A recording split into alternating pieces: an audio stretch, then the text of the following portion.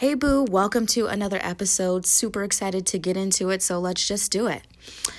I challenge you to stop using the word try. And the inspiration for this challenge is actually something that I'm going through right now. I am currently healing my tendency to not commit fully to things. I was having a conversation with my boyfriend maybe about a month and a half ago, and we were talking about like my childhood, and one of my biggest wounds of my childhood is abandonment issues. And he had pointed out to me that, like, what's the opposite of abandonment? Commitment. Mind blown. Like, you a smart motherfucker. I cracked myself up. So after coming to this realization that a lot of my commitment issues come from the fact that I had abandonment issues, now I am fully committed to fully committing. And I figured I would share with you the steps that I'm taking to, I guess, heal this aspect of myself, because who knows, maybe y'all are having a hard time with commitment too. So one of the first things that I decided that I was going to do was I'm going to start with my language. And if you listen to my episode called Watch Your Mouth, then you know that the words that we say make an imprint on our subconscious mind, and our subconscious mind takes what we say and believes it as fact. So it's very important that we watch what we say, because what we say is almost like, you can imagine a magic wand. What we say, you've heard it. I think this is a Bible quote where it says you can speak things into existence. I think the Bible says something about that. Anyway, like, what you say, your mind accepts as law. I really love this quote that I came across. It's by Zig Ziglar. It's the title of this episode, TrYiNG is lying. Think about it, and it's really true. What are some of the reasons that we say we'll try?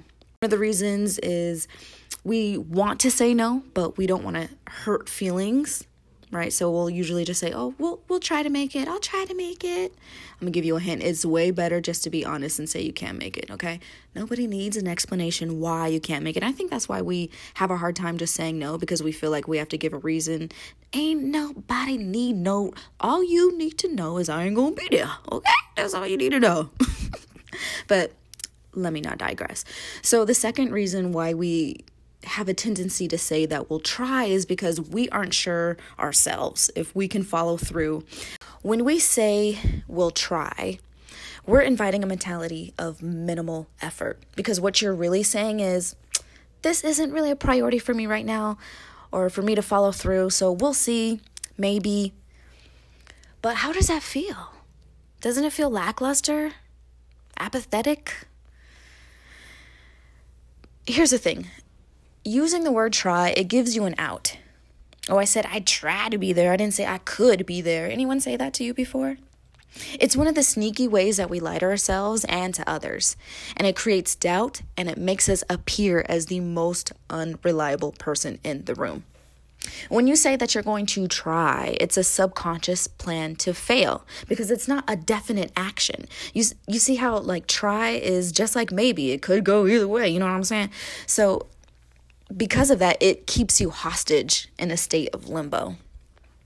So here are some things that I'm doing. Instead of saying the word try, if someone invites me somewhere and I'm not sure I can actually make it. So I've started saying, hey, I need some time to figure it out if I can commit to this. Can I hit you back later? Doesn't that sound so much better than I'll try to make it? Another example, say you're being asked if you can do something, but you're not sure if you can really do it. Instead of saying I'll try, you can say, I may not do this perfectly, but I will do my best. Doesn't that... I hope you feel the difference between those two phrases. It makes a world of difference, because you're no longer diluting the power of your word, and this increases your credibility.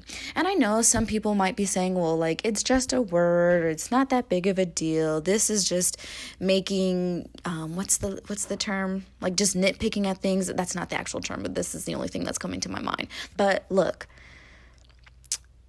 the little things are the big things. So it might not seem like a big deal just to walk around saying you'll try, but the words that you speak lay the blueprint for the steps that you take. Anyway, at this point, I ain't trying to ramble, boo.